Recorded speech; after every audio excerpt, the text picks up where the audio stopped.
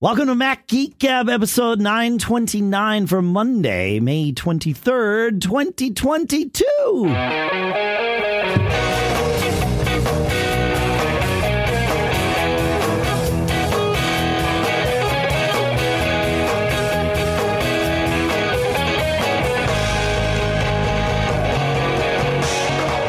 Greetings, folks, and welcome to Mac Geek Gab, the show where we answer your questions, we share your tips, we share your cool stuff found because you send them in to us at feedback@macgeekgab.com so that we can answer them throughout the week and once a week here on the show.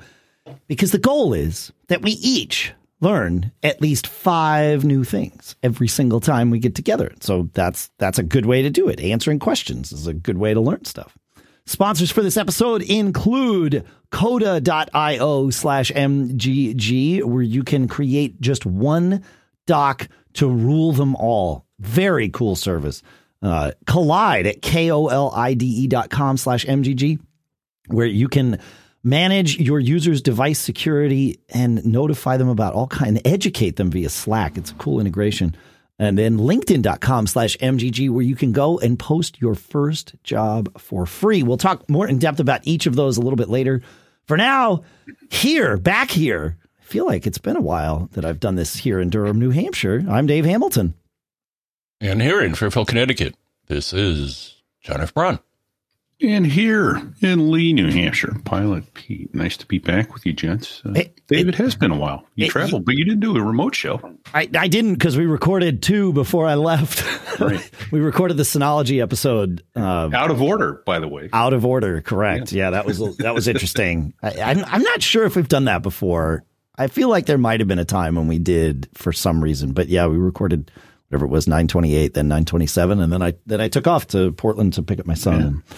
Yeah, it was good. I used that Asus Zen screen for that trip because while I didn't do any remote podcast recording, it was a remote working trip for sure. You know, I had stuff that I needed to stay up with, and that 15-inch screen to travel with to connect to my laptop makes all the difference in the world for me. That's in cool. terms of just being able to like immerse myself for a few hours in the morning, be totally productive, and then, was able to go and we were moving our son out of college. So it was, there was stuff to do for sure. And we did have some sort of leisure time there as well, but to carve out those moments to get some, what I'll call focused work done, that extra screen for me makes a difference. I think it's because I use multiple monitors at my workspaces. And so, let me jump in on that. You asked me, and I don't remember if it was on a show or post show or at some point about, did my workflow involve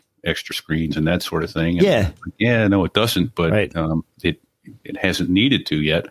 So I started playing around with it. And this week, especially, I've gone through several tutorials with the video up on my television screen and me working on my laptop screen, following along. Oh, okay. That's how it goes. Yeah. And so that's pretty slick. What I was not able to do, and I think it's an account thing, was to use my iPad, because I have a separate Apple ID on my iPad so that I don't mix and match personal and business, because it's not my iPad. It's a company issued iPad. It's a company issued. That makes sense. Yeah, there are ways especially with Apple's new device management.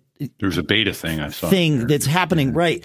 That, and the company would need to adopt it. But because we interviewed somebody from Apple on this show actually a few months ago. I'll put a link in the show notes about that whole system, and it allows you to have the work Apple ID manage, the iPad that's owned by work, but also add your personal Apple ID, and that data is actually kept private and sandboxed and all of those things. Nice. Okay. Yeah, for people that didn't catch it, what Pete's talking about is sidecar mode, where you're using your iPad as a extra screen for your Mac, doesn't work, only works for devices that are all signed into the same Apple ID. And so, that's interesting. I wonder if there is a workaround. iPad again. Yeah, well, someday, yeah. I wonder if there's a workaround for that, though. because it feels like I didn't find it. If there is, I'm sure there is, but I didn't find it. I feel like there's like, because your situation is far from unique. Right. And so like, I wonder if there's a way to log your Mac into your company account in a way that would enable that kind of connection without adding all the other stuff. Like, I don't know the answer to this, but I'm just, like, because you can be logged into multiple Apple IDs on a laptop. Right? Yeah, but one of them is very much the primary, right? Sure. And then the other is just there for syncing in general. But I don't know. Maybe behind the scenes, it's like, yeah, well, syncing and, Sidecar, sure. And as Brian Monroe in our chat at macgeekup.com/Discord points out, that Universal Control also needs to be logged in to the same Apple ID for that to work. That's the one. Universal Control is in the beta now, right? Is that what I read? Yeah. Universal Control is in beta. Yeah. Okay. I guess it's there.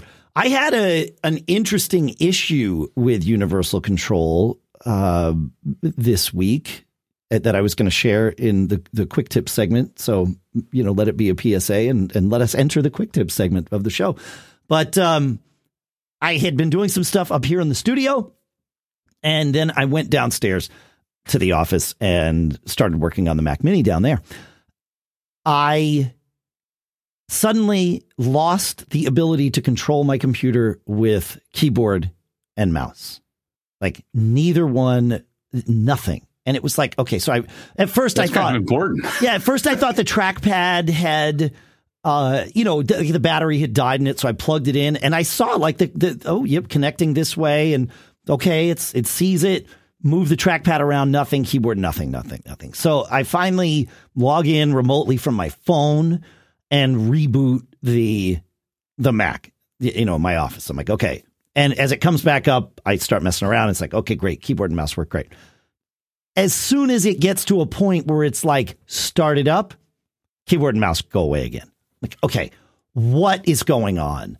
And I realized it was Universal Control. I had pushed past the edge of my screen and I was controlling this computer up here unintentionally, and also with no indication on the screen of the device that I came from that I had left. Now, Apple doesn't know that these two computers are in separate rooms. But again, I don't think my situation is unique. I know, which is why I shared on the show, that other people out there are going to run into this. So I figured not necessarily a bug, but a feature request maybe. That, hey, by the way, just a quick, you're on the other computer now. Yeah, you've moved. Because I know these features are there, and it took me, I burned 20 minutes trying to figure this out. Elvis has left the room. Right. Yeah. So it was interesting. And what I'm surprised about is that this has not happened before. But the only difference is I turned off sleep on this iMac up here because of the Thunderbolt bug, where Thunderbolt devices fall off the chain in macOS 12.2 and later, including 12.4, I have proven. So they fall off the chain after the computer goes to sleep, after it's been rebooted. So I don't want to have to deal with that. So I just turned off sleep for now. Well, Apple hopefully fixes it. So yeah, interesting. So, that's where we're at. That's where we're at. Let's see. Hey, you got any quick tips today? We got more quick tips. We have quick tips from you folks.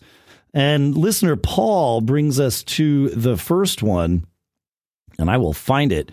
It's one of my favorite quick tips. I had no idea that this existed. If you go into the Finder and go to the View menu, Show Preview, or if you've got it up already, then you know that you can do this.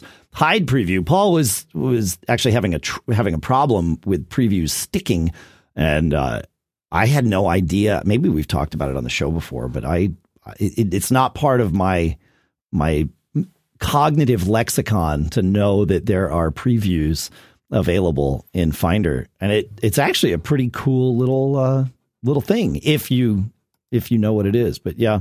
I've had it enabled for years. It never occurred to me that that you could do it. Yeah. And I love it. It's so, that's exactly what I'm looking for. Yeah. So much faster. It's faster. Yeah. You get a really sort of contextualized get info window right there. Yeah. It's great. I wonder if, it tells you the size of the file. Oh, it does down at the bottom. Like, for instance, in a photo, it gives you the resolution. Yeah. That's one of the really nice things. Hey, which one am I looking at? Is that the small version or the large version? Yeah. Like, I have an audio file here, and it shows me the duration and sample rate, in addition to sort of the created, modified, last opened. All the metadata. Yeah. Yeah. It's a cool thing. So thank you for unintentionally contributing that quick tip, Paul, and hopefully the issue that came up with, he was trying to hide it, right? He was trying to hide it. Yeah. But he was like, I have no idea how I turn this on. How do I turn it off? It's like, yeah, here you go. In the fantastic news department shared with us by, I think Mark was the first one. Matt was on board. Tony was there too. There were many, many, many, many, many of you who shared with us this fantastic news that Google has backpedaled on their Google Workspace G Suite mandatory migration thing. If you are willing to testify with them that you will use your legacy free G Suite account for personal use only, then they will give you the legacy G Suite account for free forever, or at least for free again. We can't say forever because, we thought it was forever. Here on the video. What a fish shake. For everyone that is not watching, for the majority of the audience, Pilot Pete, do you have a fish shake to share? Oh boy, do I ever. Because, I got it. Maybe I should have been more impatient. Patience grasshopper, right? Yeah. But the fact remains that I saw it coming. I went ahead and put my billing data in there so the legacy would continue on as it went from there. Sure. But it turns out I already do have my own server that I lease for my personal website and that sort of thing. So I'm kind of already paying for email anyway in there. So I migrated out of the Google Workspace G Suite, whatever other name they've given it over the years, and migrated all of that back over to my server. So it's now managing my email. If anybody knows a good divorce attorney I can put on retainer, please let me know, because that stale may be coming. No, Mama was not real happy with the hiccups that go along with transferring mail servers. No matter what you do or how you do it, the fact is, as you pointed out at one point, Dave, 3-4 days later, there's still an occasional email hitting the old Google IMAP server. Well, and we presume that it was probably just a cached DNS that was pointed in that direction. But that was painful. I have swapped it over, and I'm going to remain. Now that I can go back for free, I think I'm just going to leave. You're not going to do it. Yeah. Well, what I would recommend is that you go in and do the jump back to free, which you can do. If you haven't, so to catch everybody up, I want it free. Okay. Right. Yeah. You can now go into your Google, either your G Suite account that you haven't migrated, which you need to do something about before the end of this month. So you've got about a week. But by June 1st, they will auto migrate you over unless you go in and do this attestation that you want to keep the free account and that you're using it for personal. And then it will just put you on that. But even if you had already migrated to the will be paid in the future account, because they give everybody 4 months free from when you migrate anyway, just because they wanted to hedge their bets, I think, and try to figure this out. But once if you've done that, you can undo it. You can go in and change back to that. We'll put a link in the show notes that sort of walks through a few of these things.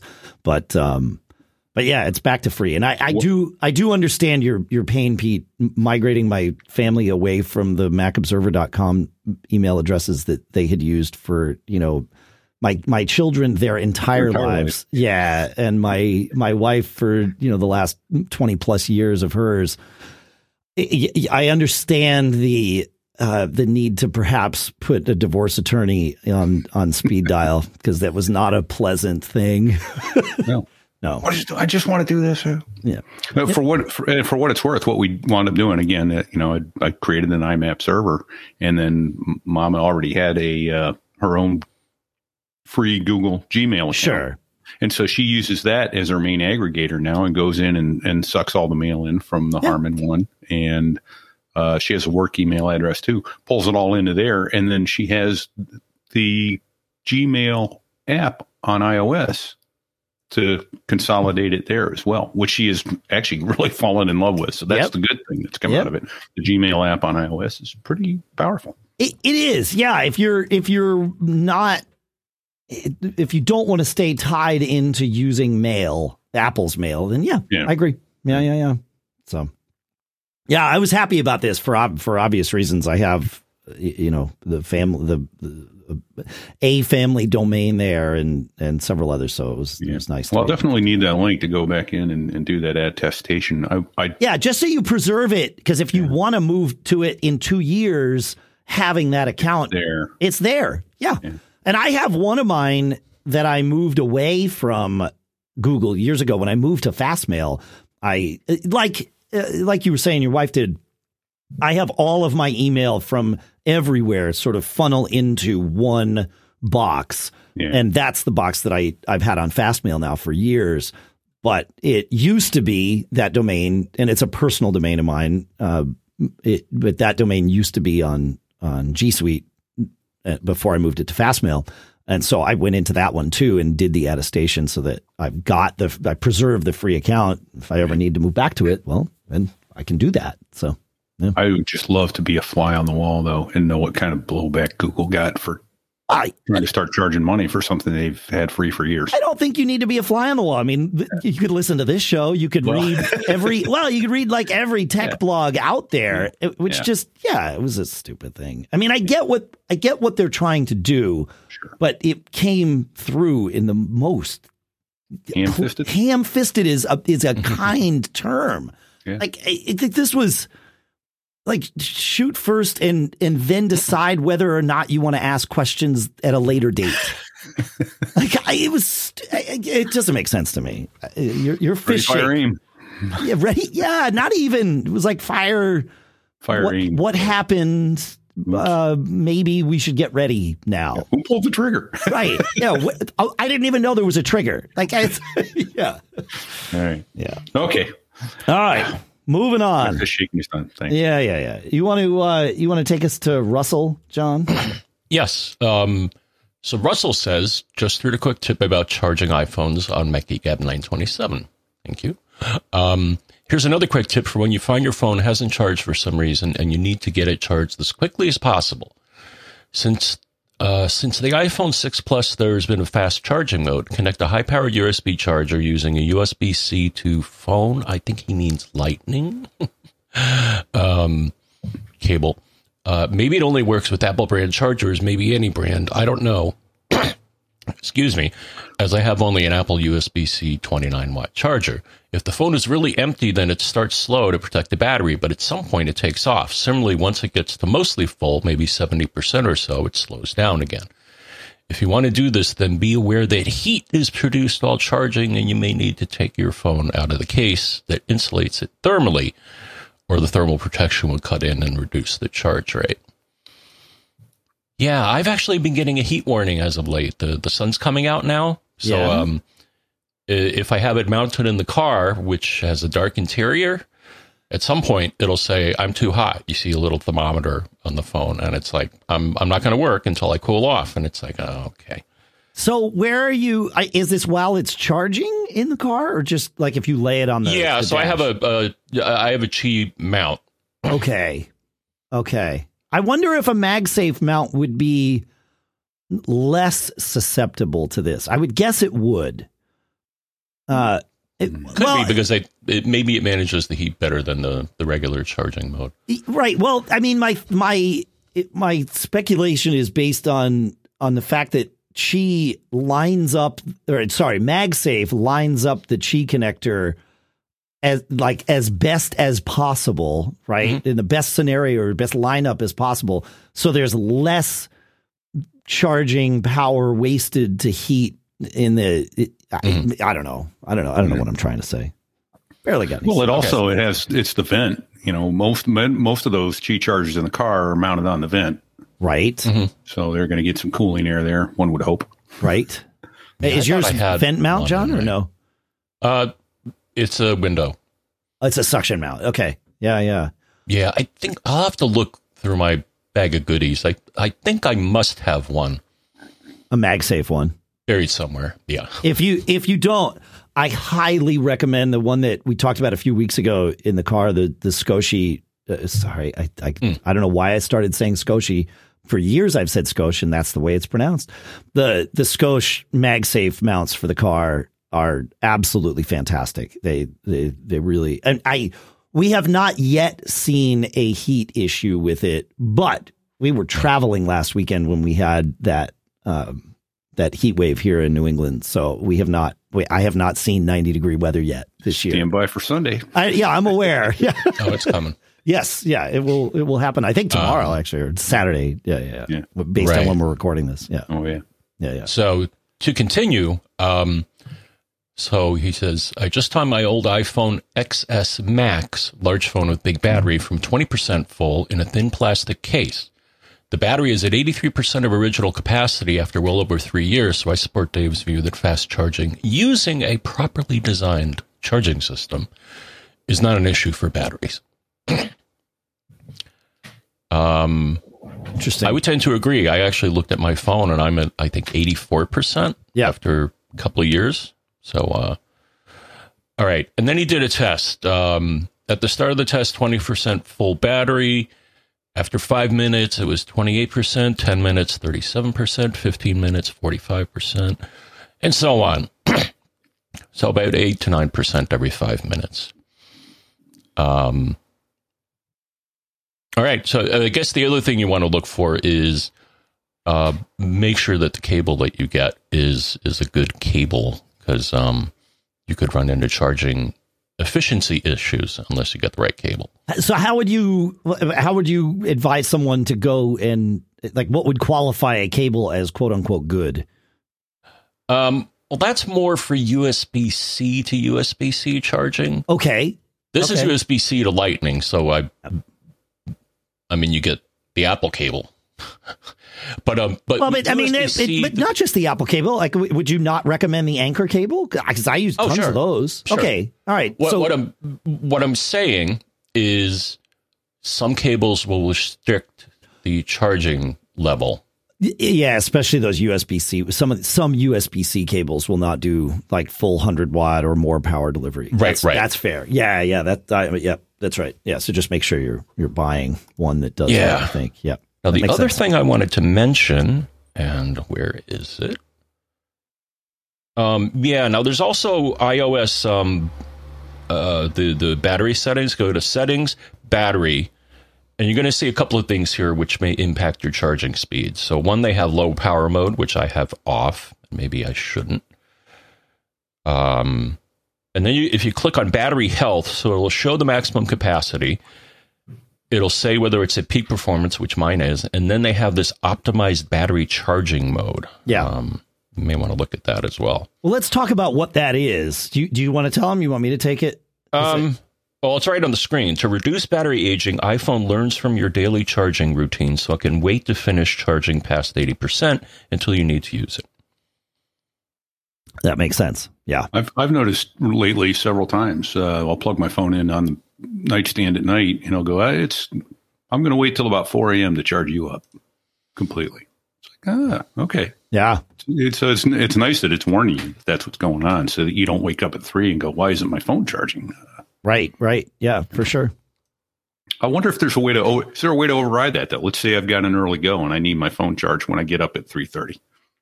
I wonder if you could override that. You can turn that setting off. Yeah. Okay. All right. Yeah. So that's under battery and settings, you think? Mm-hmm. It is. Yeah. It's battery settings, and in the battery health section is the optimized battery charging. There you go. That's right. I remember now. Yeah. Okay. So dumb questions. Not a dumb question. It's a great question. Yeah. Hey, you found a quick tip this morning, Pete, and I realize our fast charging was more of a conversation than a quick tip. So, but that's fine. Yeah, that's how the show works. It's all good. I did. I stumbled onto one and realized that I hadn't used it in a long time.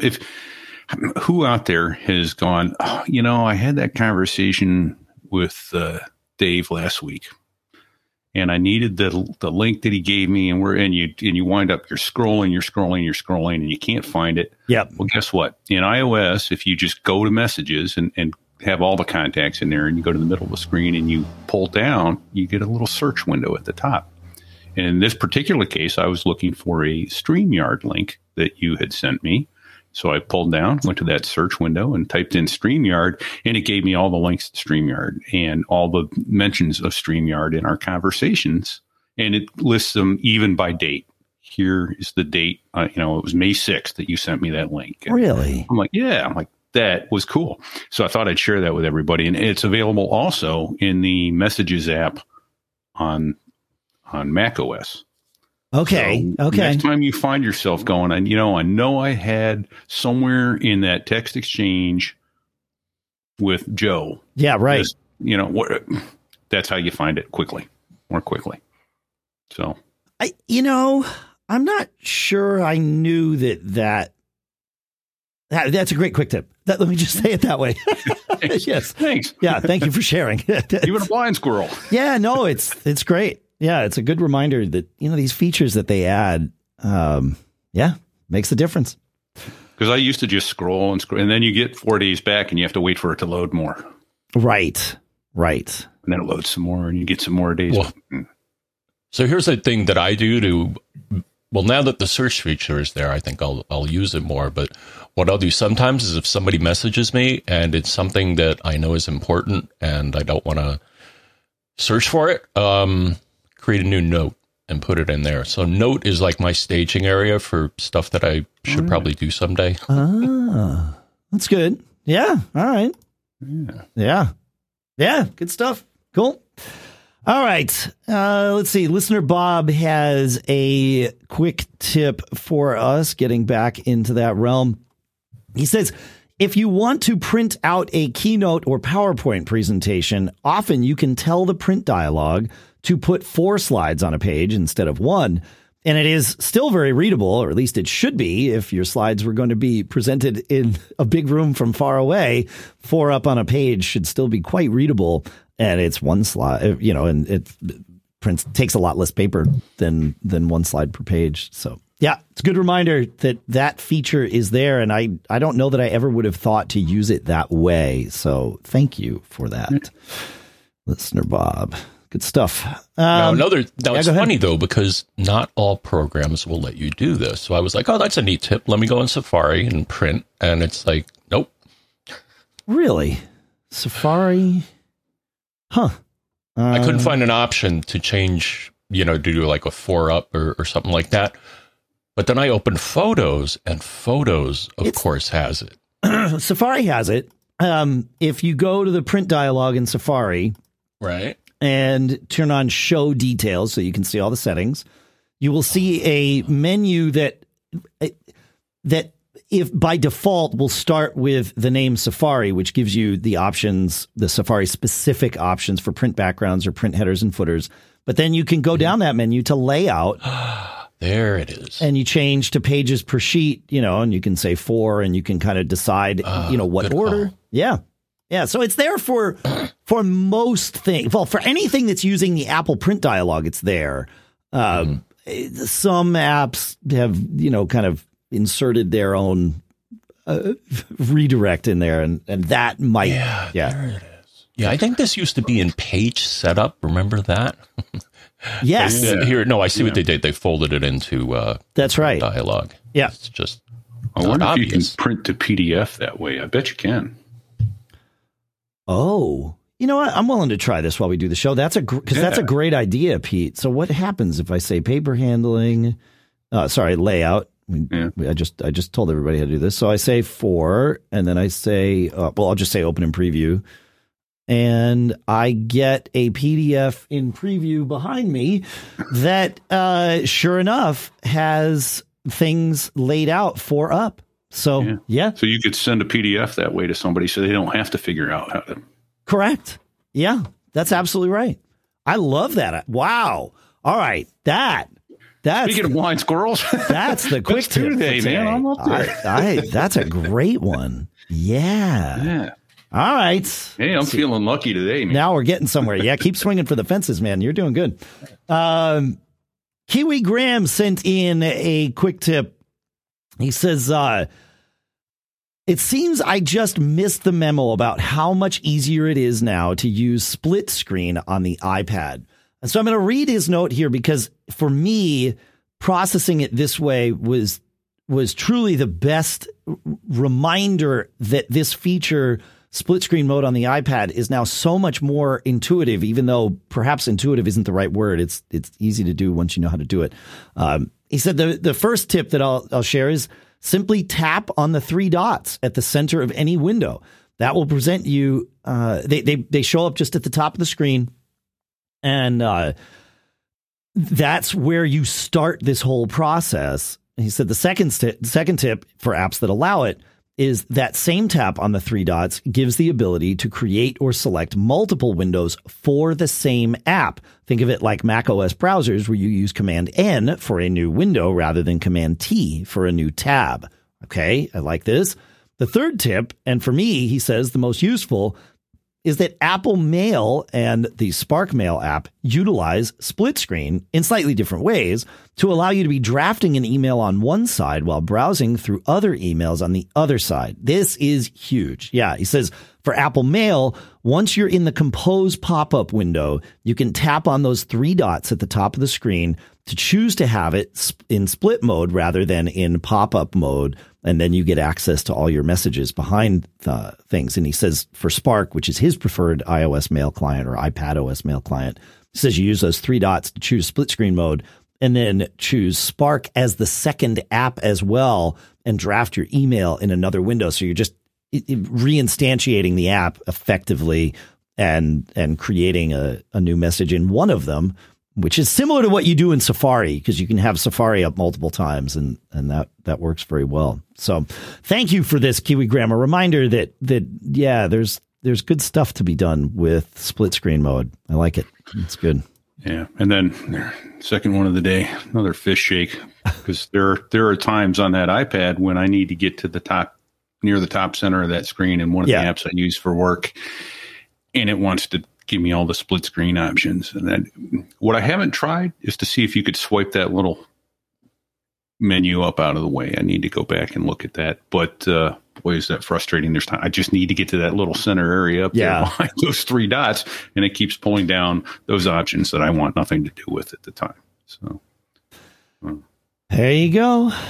You had some tangent on that in the pre-show we were going to talk about. But do you remember what it was? I was talking about the split screen in the menu, not wanting it there.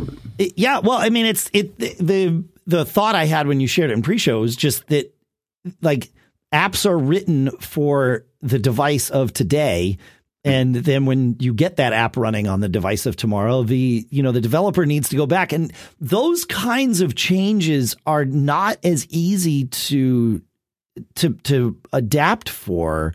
Once you've got the way an app works and all the paradigms are doing the things that they're doing, and you've got this flow, now it's like, oh, we've got to change the flow. It's like the notch, right? On the M1 MacBook Pros. It's like, okay, well, now, like, if it's a thing that has a lot of menu items, you've got to account for this. And so, yeah, it's just they aren't the easiest things to account for.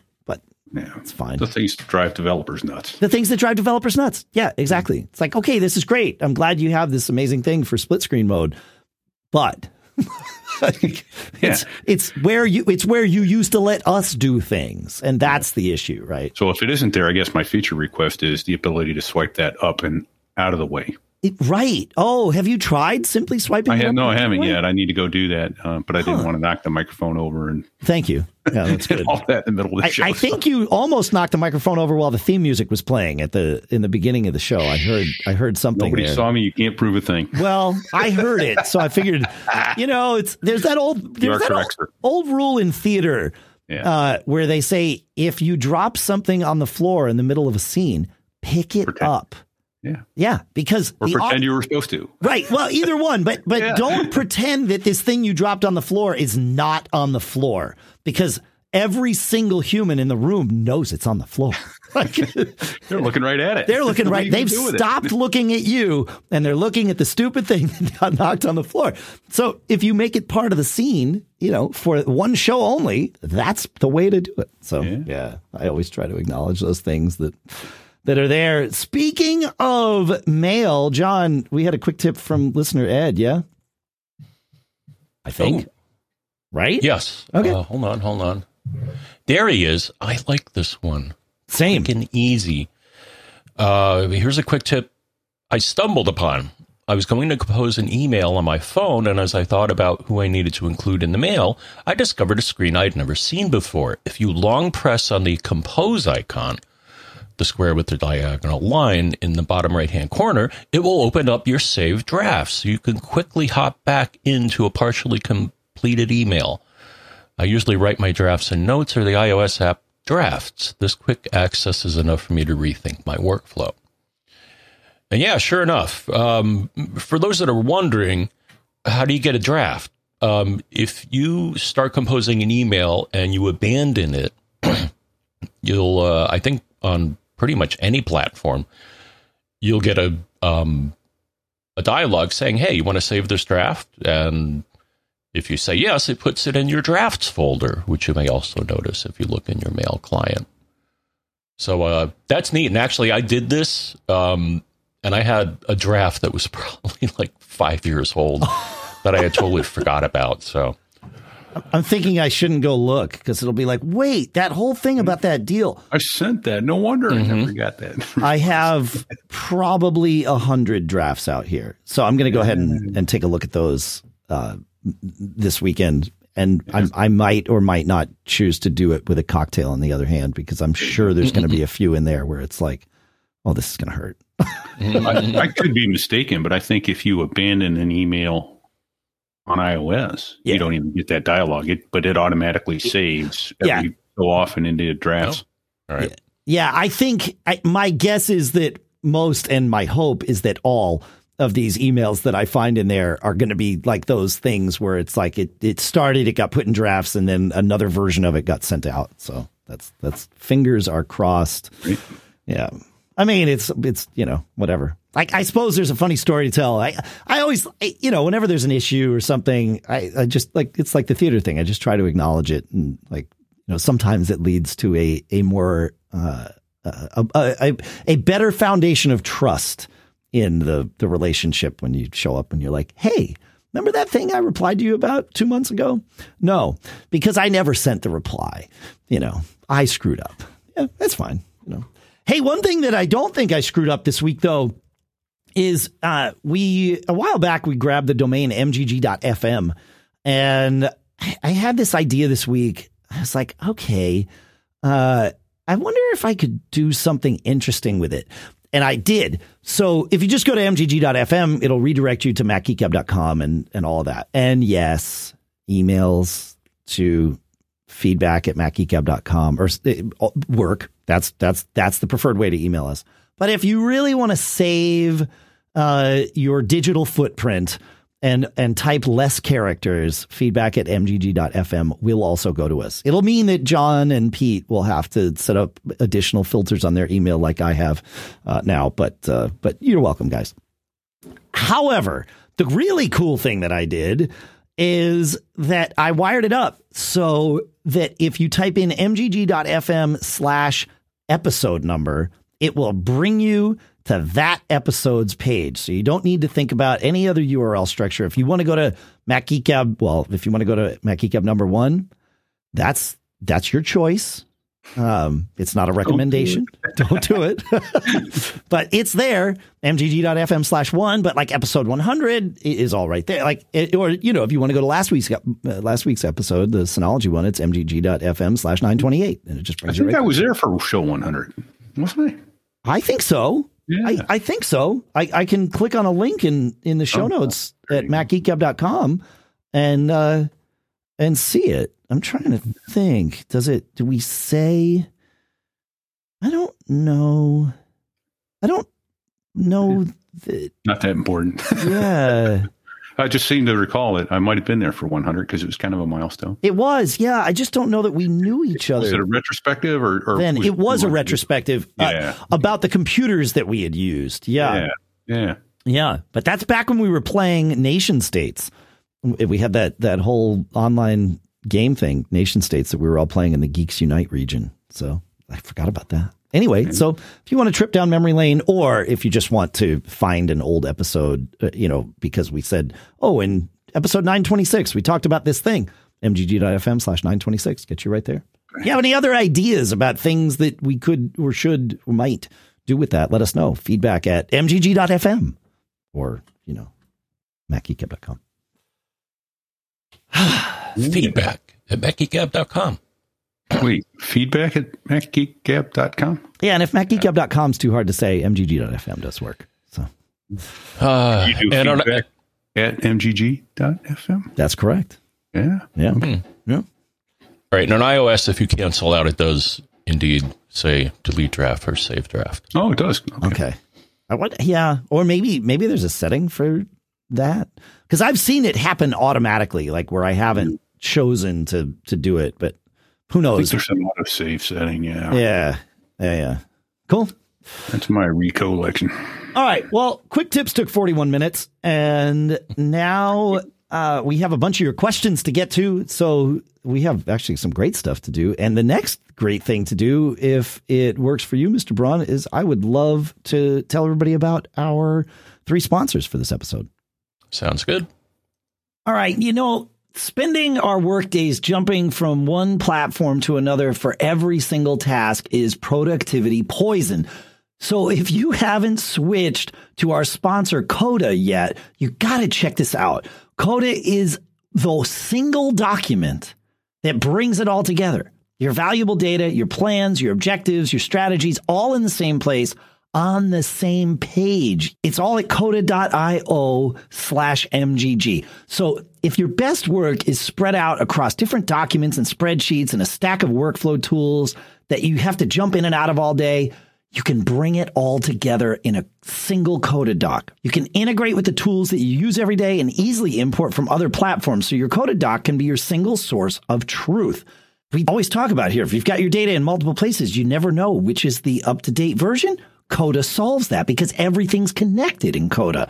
Buttons can take action. Your tables can talk to each other. So an update in one place updates everywhere. And they've got templates for anything and everything. We've been working with one of them for a Q&A template. Yeah, for the show here, right? So that everybody can see the questions everybody else asks and you're able to vote on them. This thing's going to be awesome. With Coda, your team can operate on the same information quickly and efficiently. And right now, you can get started having your team all working together on the same page for free. Yup. Head over to coda.io/MGG. That's coda.io/MGG to get started for free. Coda.io/MGG. And our thanks to Coda for sponsoring this episode. With spring in the air, it's a time of renewal and growth personally and professionally.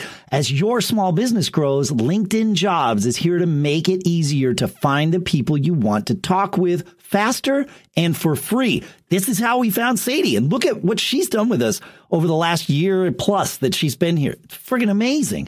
You can create a free job post in minutes on LinkedIn Jobs to reach your network and beyond, because LinkedIn's got the world's largest professional network of over 810 million people. Once you add your job and the purple hiring frame to your LinkedIn profile to spread the word that you're hiring, then your network can help you find the right people to hire. Simple tools like screening questions make it easy to focus on candidates with just the right skills and experience so that you can prioritize and make sure that you're interviewing the people that you want to interview and not wasting anyone's time. This is why small businesses rate LinkedIn Jobs #1 in delivering quality hires versus leading competitors. LinkedIn Jobs can help you find the candidates you want to talk to faster. And did you know every week nearly 40 million job seekers visit LinkedIn? Post your job for free at linkedin.com/MGG. That's linkedin.com/MGG to post your job for free. Terms and conditions apply. Our thanks to LinkedIn Jobs for sponsoring this episode.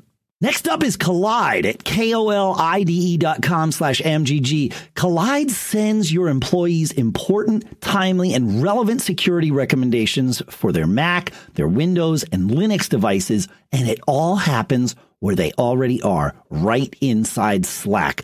Kolide is perfect for organizations which care deeply about compliance and security, but don't want to get there by locking down devices to the point where they become unusable by your team, right? So instead of frustrating your employees, Kolide educates them about security and device management while directing them to fix important problems. At Kolide, they know end users are IT admins' most significant untapped resources and are the key to solving the most challenging to fix security issues, including things like instructing developers to set passphrases on their SSH keys, right? Finding plain text two-factor backup codes and teaching end users how to store them securely, and then convincing your employees to uninstall those evil browser extensions that might sell their browser history. Those are just some of the many use cases not solved when you lock down devices. And you can try Kolide with all its features on an unlimited number of devices for 14 days, no credit card required. Visit kolide.com/MGG to sign up today. That's KOLIDE.com/MGG. Enter your email when prompted to receive your free Kolide gift bundle after trial activation. And our thanks to Kolide for sponsoring this episode. All right, John, you're on a roll with some of this charging and heat and all that stuff. So let's follow that up. Steve had a question, kind of. It's almost like a real-time follow-up question to the quick tip that you mentioned earlier. Yeah. So Steve says, my fellow geeks, other than the advantage of alignment, do you have an opinion of the benefits of MagSafe versus Qi charging? I have heard mentioned before that heat can be the enemy of battery life. Do you know if the higher power of a MagSafe charger with better alignment would be better than a low-power Qi charger when it comes to heat or charging efficiency? I have the old Belkin 3-in-1 charger shown here, and it's a flat surface. I was considering this new 3-in-1 MagSafe charger as a replacement, and it looks like it spaces things out a little nicer. Am I overthinking this, as I usually do? No, I don't think so. From what I could tell, a MagSafe certified charger can get up to 15 watts. Like Apple's advertises, can go up to that, versus Qi, which I recall correctly, or at least the early ones that I have, do about 7 watts. So, now speaking of heat, though, this is neat. I sent a link to this here. Samsung Qi certified fast charge wireless charger pad with cooling fan. So apparently the smart people over at Samsung realized that heat kills. So you're right about that. But really, you got to check the specs. There's no guarantee that you're going to get 15 watts or up to 15 watts. If you want to know how much power is being consumed, you could get one of those nifty little USB-A or USB-C power meters, and it'll tell you some things, typically the voltage and the current, and if you multiply those, you get watts. So interesting stuff, man. So now there's also so let me link, unless you already did. No, I'll take care of the links, which we put. They have an article also that goes into a little more detail, so I'll paste that in. But it's how to use your MagSafe charger with an iPhone 13 model or iPhone 12 model. So they touch on some of the things in there, but go ahead. Well, my question is, do we know how much power Qi can draw, at a maximum, and we know how much power MagSafe can draw at a maximum. We've got 7.5. I think some Qi chargers will go up to 10 watts. But I don't know if Apple's devices do that yet. But like anyway, you've got the draw of 7.5 or 10 watts on Qi, and then you've got the draw of whatchamacallit, the 15 watts on MagSafe. But what's the output to the device, right? Because that's the part that matters. Like the delta between 15 watts and whatever your device gets via MagSafe, well, the rest is heat, right? So that would be the real question is, do we have the ability to know how much of that power is actually getting to the device versus being lost in heat in the transfer? And my understanding with Qi initially was that it was very unscientifically about half. So the question is, does MagSafe, because of all the things we talked about earlier, does that make it more efficient? And therefore, by nature of efficiency, there's less lost in heat in the transfer. And I think it does, but I can't find anything that supports that. So I could just be making it up. Yeah. Well, if you got a circuit diagram, you could kind of compute it. My EE days are long behind me. But well, could you though? I mean, I don't think the circuit would tell you. The iPhone would have to tell you, right? The recipient device would have to, because the Qi charger or the MagSafe charger it only knows how much power it's sending out. It doesn't know how much power the device is receiving, right? So, right. Someone needs to write an app for that. It would, an app. Like, I wonder, does coconut battery show you if you're wired in? Well, but if you're wired in, you're charging over the cable, and all of this goes out the window. Yeah. I don't know. I don't know the answer here, but I would like to. But yeah, if you knew the value of the coils and you knew the right formula, you should be able to calculate the heat loss. That's fair. Yes, that's fair. Right. Yeah, of course. Yeah. And the distance between them. So, whether you've got a case on your phone or not will absolutely make a difference here. We like our MagSafe cases, but they are also insulators at some level because that's how physics works, at least in our timeline here. So, so that's how physics works. In the category of cheap and worth it, when these 3-in-1 chargers first came out, I think I did some sort of Google search and bought one through one of the big box retailers, and it came directly from a slow boat from China. Sure. Literally. Yep. Was this a biggest waste of $35 or $40? The one that's on the screen right now is a Belkin. Yeah.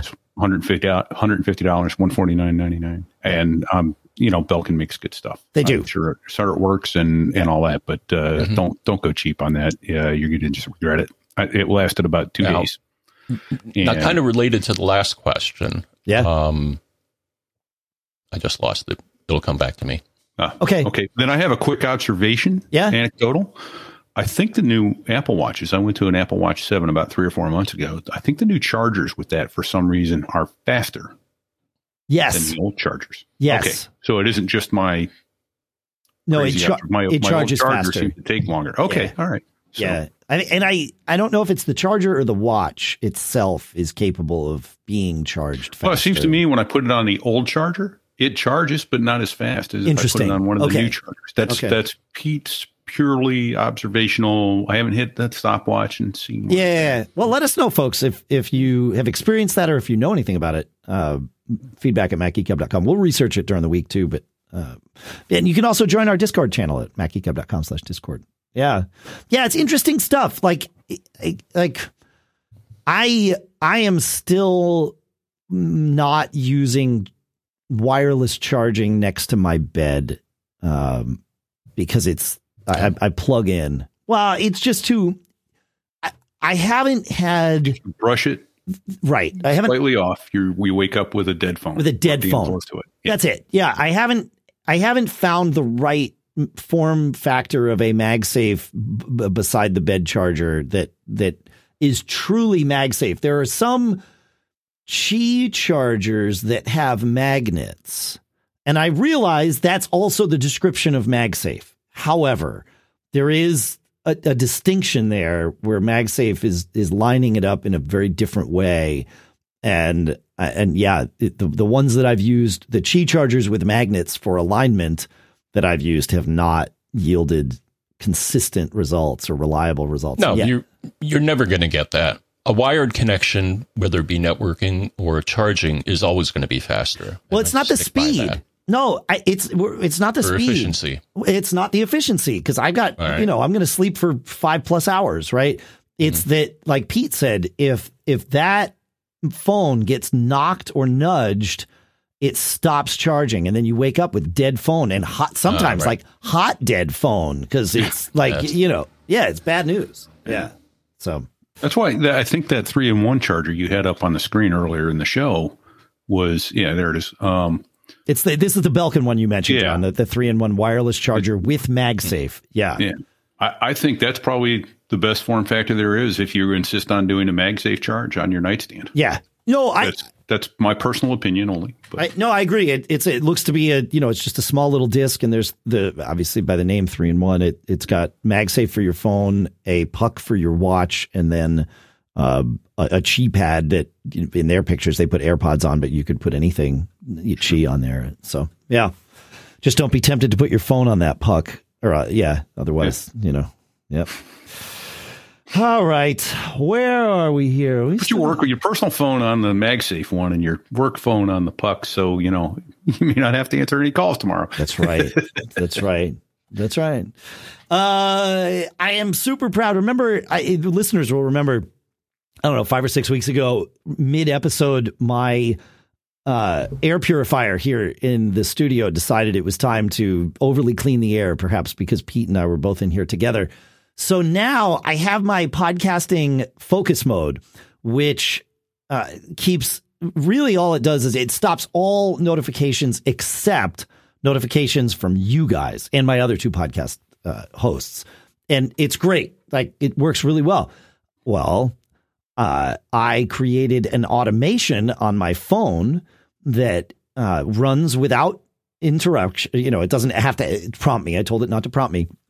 In the Shortcuts app, I created an automation that when podcasting focus mode gets turned on, it turns off my HomeKit compliant air purifier. And when podcasting focus mode is turned off, it turns on my HomeKit air purifier. And it's the Sensibo air purifier. But that now it's great. So I don't have to worry about that thing. It's automation. I love it, man. Yeah, it's great. All right, John, you want to take us, your dealer's choice. You want to take us to Craig or to Bob? I like Craig. All right, Craig it is. Let's do it. More interesting. Yeah. All right, so Craig says, in order to connect a RAID drive to my 2015 iMac running 12.3.1, I had to install SoftRAID. The program has several times presented the error in the screenshot below. The error is not from the RAID drive I just installed. It is from an SSD that I have been using for some time now. I ran this utility first aid and it detected no errors. Yeah, no shock there. I know you guys haven't much faith in the smart status, but I was wondering if this is something I should be worried about. The drive has seemed to work fine for several months. Also, as SoftRAID found this smart error, why hasn't my system picked this up before? Sure. And the error is as follows. Disk predicted to fail based on smart data. The SoftRAID monitor has detected a disk which is 20 to 60 times more likely to fail over the next 2 to 6 months than a normal disk. The prediction is based on the smart data retrieved from the disk. Please launch the SoftRAID application to determine which disk is predicted to fail, which I assume he did. Sure. Now, what it sounds like it doesn't do, which is annoying, is tell you which smart parameter. Some utilities will let you read the raw data. For example, the one that I like is called Smart Reporter. And embedded within it is something called SmartMon Tools. Or you can compile that separately on the command line, and that will show you all of the smart values. Now, I don't know how smart they are about detecting what's I don't know which parameter set them off. I mean, it could have been, I don't know if it's bad blocks. It could be over temperature. That's the thing that will set RAID off if you're looking for it. The utility I found that does the best prediction is DriveDX. Oh, from our friends at Binary Fruit. Yeah. It shows you both the raw, and then it'll give you like a compilation. And sometimes, like I had this happen, I took a really old drive and plugged it in, and it immediately came up and said, whoa, dude, this drive's about to fail. It's a 10-year-old Hitachi 1 gigabyte drive that I still have in my Tropo, and it hasn't failed. It's like 10 years old. Unbelievable. Fault tolerance is your friend with a drive that old. Yeah. Oh, yeah. I have, double redundancy in that thing. Sure. Yeah.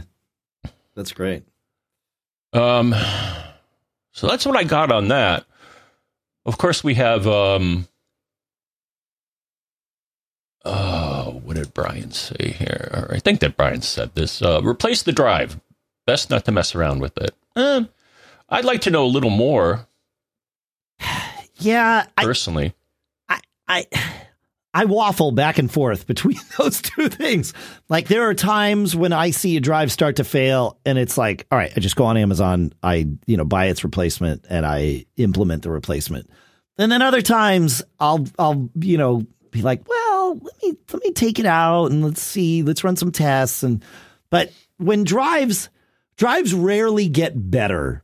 And in fact, they rarely plateau. Although I have seen it happen, so the term rarely is anecdotal, meaning you'll see it start to get worse, and then it doesn't continue to get worse. That's the rarity. Most of the time, when it starts to take a nosedive, I've found it like it keeps going. I had that once with my Synology. At first, it was like, oh, there's one bad block, and then I'm like, okay, yeah. Let's wait and see. And then, like I looked a couple days later, it was like, oh, now there's 50 bad blocks. And I'm like, okay, we know where this is going. Gotta go. Yeah. It grows like a cancer often. Yeah. I mean, if a single block fails, usually the drive will remap it. But, right. That's right. And you won't even know that it happened. Yeah. No, that's a fair point. Right. You won't know it happened, and it probably won't trigger any smart reports unless you've got things like really tight. But but you're right. Yeah, seeing single blocks here and there reported as failed, it's good to be aware of so that you can sort of monitor the patterns. But that's not the worst. But like you said, when you start seeing, when it's every week you're getting reports like, oh yeah, we got another 50 blocks. It's like, cool. So the question I have is, am I doing enough? My Synology drive sends me an email once a week that says, my Synology disk station sends me an email once a week. Sure. All drives seem to be operating normally. Yep. Just leave it at that? Or do I need to go in there and grind those suckers down? Well, the nice part about any sort of redundant system, and a Synology, you're probably running single drive redundancy, Drobos generally are single drive. You can do double with each of them. The nice part about that is you don't have to, you have a little bit of a safety net there. Mm-hmm. So like, I tend to trust, for my Synology, I trust the emails that I get from it every week or every month or whatever it is that say, things are good. No problem. Keep going. Things are going swimmingly. Yeah. So carry on, chap.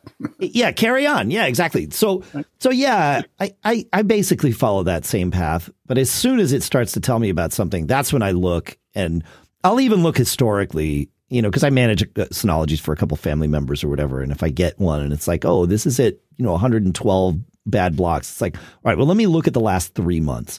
Have we been at 112 for 3 months? And if so, like, you know what? Let's let it ride. Let's see what happens. But if it's growing, it's like, okay, it's done. So it does tell you, hey, I found some bad blocks this week. Yeah. Because I've never gotten anything but, hey, you're doing fine. And, yeah. I mean, knocking wood here. Right. That's a lot of years with those same drives. I want to say 2-3 years now. Nary a hiccup. That's pretty normal. I find, as people know, my experience with Iron Wolf drives has been horrible. Like I get like 2 years out of them, but and consistently, I'm not sure why. I know others have had decent luck with them. including you, John, right? Like your Iron Wolf drives have been okay, right? I think I've had one fail in the number of years that I've had them. Okay.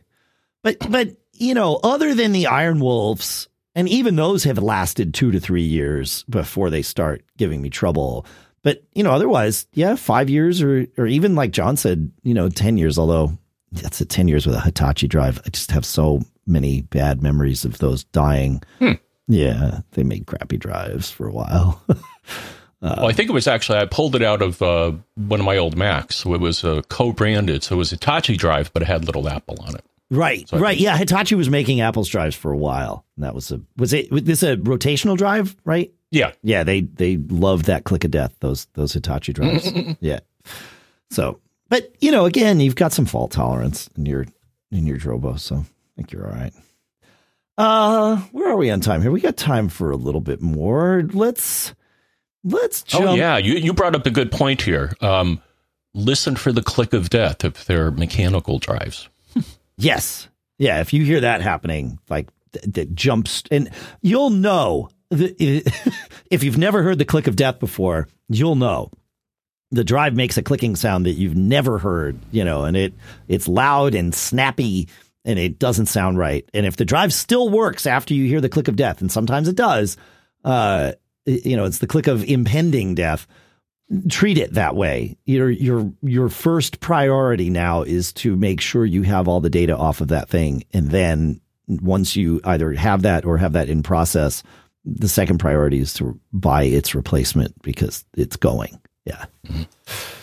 And I hesitate to mention it though. Why? But, because I think it's strictly a Windows/DOS thing, but it's Steve Gibson wrote SpinRite. Yep. Which is an amazing utility for disks with problems and recovery. If your drive craps out on you, you can go get stuff off of it that otherwise it would never boot. You couldn't get to it, that sort of thing. SpinRite's amazing. He's been working for many, many years on the follow-on to it that's supposedly bootable across or usable across all platforms. And I lost the bead on where exactly that was. Yeah. But if you have access to an old Windows system or Unix, Ubuntu Unix or something like that, this thing boots into its own DOS and gets right down to the very gut level of spinning drives. And it turns out, I do remember him saying this on the newest version, that it inadvertently does wonderful on solid state drives. No kidding. Yes. Oh, yeah. I wouldn't have even thought to try it on that. I mean, I guess if I were back against the wall, I might think to try it on that. Yeah, it accidentally works wonders on solid state drives too, which he was pleasantly surprised by. Yeah, amazing. Cool. But I don't know where that stands. I haven't listened in way too long to to where he is on that. Right. But SpinRite's cool. SpinRite is cool. I agree. Yeah. Good stuff. All right. Brian wrote in and asked us, he said, where it is, he says, I'm looking for a recommendation on a Wi-Fi app to help me figure out what's going on around my house with neighbors' Wi-Fi and the like. What can I use on my iPhone to scan for other Wi-Fi networks? And the unfortunate part is that Apple's APIs do not allow third-party developers to tap into the Wi-Fi radio at that level. So they don't get to really see the radios. And as such, there are no third-party apps to do Wi-Fi scanning on the iPhone. There is, however, a first-party app that you can download from the App Store. It is Apple's Airport utility. And then once you have it installed, you go onto your iPhone, you go to Settings, Airport utility, and you turn on Wi-Fi scanner. Then launch Airport utility, and you will see in the upper right-hand corner of Airport utility, Wi-Fi scan. Hit that, and it will be the worst, most rudimentary Wi-Fi scanner you've ever experienced. You get data in there that is requires you to make charts and graphs and, with circles and arrows on the back of each one so that you can understand what it is it's telling you. But the data is there. It will show you SSID and signal strength and channel. And it's a nightmare to try and actually figure out what important data it's telling you. But that's the way to do it with your iPhone, unfortunately. With a Mac, My favorite app these days is Wi-Fi Explorer. It's part of SetApp. It's from Intuit Bits. I think that's the right URL. Yeah.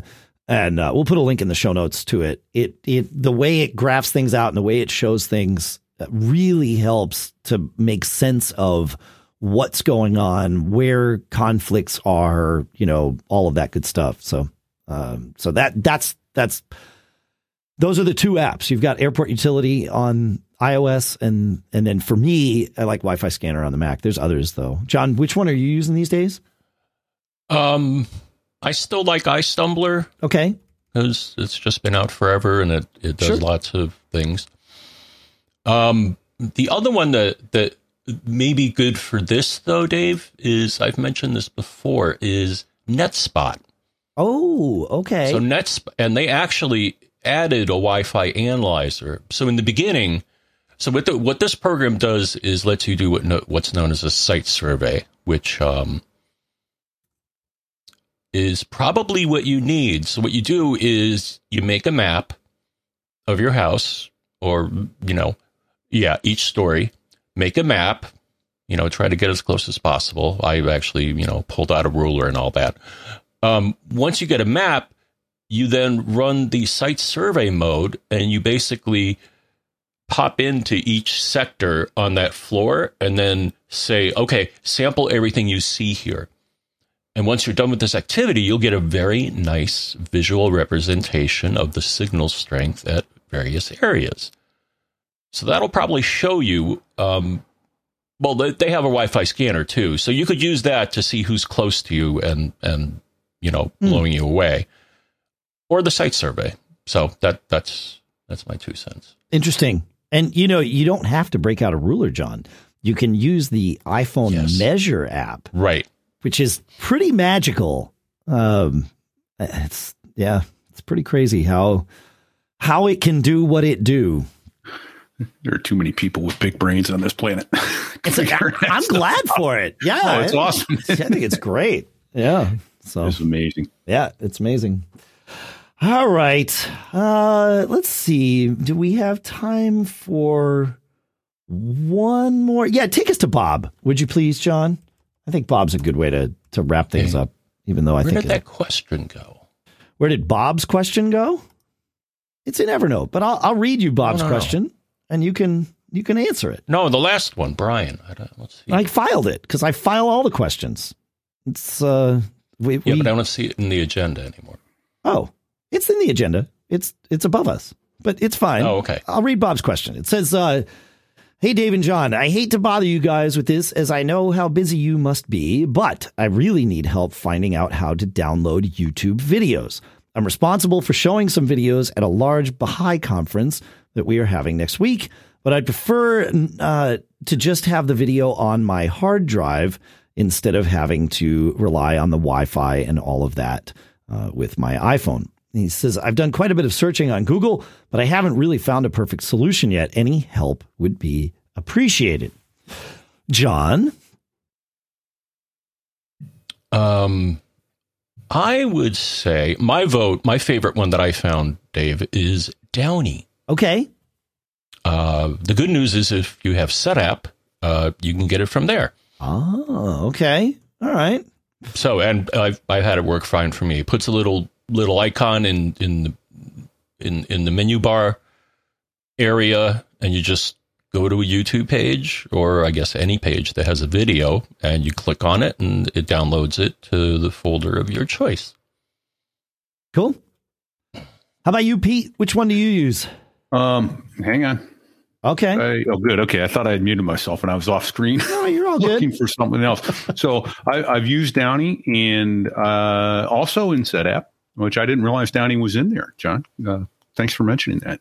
PullTube is also in there, and they're pretty cool. I don't think it's limited to YouTube. I think it's any video site. Yeah. You take that URL and you put it into that app, and it goes and it grabs the video off of the URL for that page. If there's video there, it's pretty versatile. Although I do find that There's been times when I go there and it goes, yeah, I can't get the video. There's a problem. I can't get it. And I've never researched really why. Sure. That. Sure. I guess your other option is to do a screen capture / record. Obviously, that's the long way around. Right. Yeah, but that would get you there for sure. Yeah. Interesting. I mean, in the old days, I would actually search through the source for the page and search for like .mp4. Oh, yeah. And copy the link out of the source and then paste it into a new page, and it downloads the video for you. Yeah, that would work. I mean, in the old days that worked. Nowadays, I don't think it does. Yeah, they're chunking things and streaming it and not just barfing the entire contents of the file at you. So, yeah. But, yeah, no, that makes sense in the old days. Brian Monroe in the chat room at macgeekgab.com/Discord says, well, if you want to do it legally, you pay for YouTube Premium, which is many people might not know that's, a feature of YouTube Premium. So we'll put that in the show notes too. That's great to know. Yeah. I don't know why. Actually, I do know why. I still don't have a good justification for it, but I still use YT-DLP, which is the terminal command line equivalent. You just brew install YT-DLP and then you invoke it that way. I am 99% certain that Downey and PullTube would be leveraging the open source code base that this is based on, because why would you reinvent the wheel, right? They're just putting a wrapper over it. But I'm always wanting to choose my destinations of things, and I don't know why I use the terminal. I gotta just install Downey or something. It's stupid. I don't know. I get some satisfaction out of pasting the link in the terminal. Well, how many people have made lots of money putting wrappers on terminal commands, right? Oh, for sure. The beauty of it, right? Well, and good on them. And yeah, and I don't yes, good on them, because it's good for us. You know, Apple is a company who has made a lot of money putting wrappers on terminal commands, because every bit of system preferences on your Mac or the settings app on your iPhone is a wrapper over things that you could do with terminal commands. On the iPhone, you'd need a terminal, which of course is a whole other topic of discussion. But yeah, no, it's ridiculous that I have set up. I have access to those two apps that you mentioned, and yet I still use YT-DLP. There's no, which somewhere I was going through the notes. I noticed John wrote back to one of the questions or quick tips, something about the fact some feature went away, and he goes, "Well, you can still do it in the terminal." And I don't remember which it was, but so if there's a feature or something that you want, John, I don't know if I've jogged your memory or not, but if there's a feature or something you want, chances are good it's there in the terminal. It's like you said, it's so much more versatile. You pretty much set up the next question. Yeah. There you go. Oh, okay. So we didn't get there yet. I don't know that there is a next question, but next time we will have a next question. That's for sure. But it is time to bring the band in from the outside. We are well past time, but it's good news, because we have a next question. And that will be the on the agenda. There's another show for next week. Yeah, absolutely. It's good stuff. Now you have to do another show. Now we have to do another show. So 9:30 will exist. Yeah. Thanks for hanging out with us, folks. Hey, Pete. Yeah. You're doing a thing, man. Speaking of another show. Yes. Yeah. So fair warning. It is explicit. But it's two pilots talking, right? Two pilots talking. It has to be explicit. Of course, by state law or federal law. I'm not sure which, but yeah. It's international maritime law, Pete. Yeah, there's something like that. Yeah. That's right. So another former Harrier driver and we were in a gun squadron together 30-some years ago. Oh, boy, do I feel old saying that. Call sign Fig, Chuck Newton, and myself, Repeat. We're doing a show called So There I Was, which is how every great aviation tale starts. I like it. So if you go to sothereiwas.us, no hyphens, no nothing, you can hear the inaugural episode, warts and all, blowing into the mic getting knocked over, birds in the background, and we talk call signs, and it quickly goes off the rails. It goes south fast. But and we'll try to tighten it up, particularly with the acronyms. I noticed that we use a lot of acronyms in the show, and but that's part of why we're doing it, so that people can become familiar with all those acronyms that we use. Cool. And we had fun doing it. And at first show, it's just the two of us. We promised to bring in lots and lots and lots of aviation raconteurs who will tell the hilarious, the tragic, the incredible. And we hope to have some fun with it and share some of the blessings of aviation that we've had with everybody. Well, I'm a subscriber. I'm in. Awesome. I love this. Yeah. Well, let me say up front, thank you to you, Dave, especially for all the technical support and work that you've given me up front to get this thing launched and off the ground without having to do a reject. We didn't do a reject to take off yet. That's good. Yeah. Especially, I still, if I had known that it was two Harrier pilots, I might have said I can't be involved in this because that's too crazy for me. But we're going to let it pass for now, and it's going to be okay. Send the notes out. That's right. Yeah. Thanks so much for hanging out with us, folks. Thanks for sending in all your questions. As we mentioned a couple of times during the show, feedback at macgeekgab.com is where you can send in more of your questions and tips. We'll have some cool stuff found next week. In fact, we have a huge list of cool stuff found to get through, so we're excited about that. John, you have anything to share with them before I play the outro music here? Any places to find us or anything?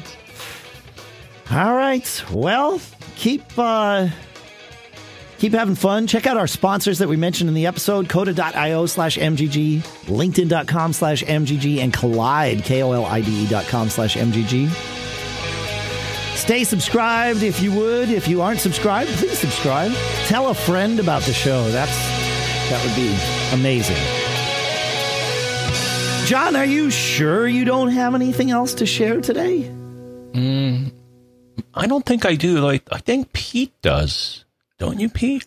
Well, if you insist, I can give you one piece of advice that has served me well throughout my aviation career. Don't get caught.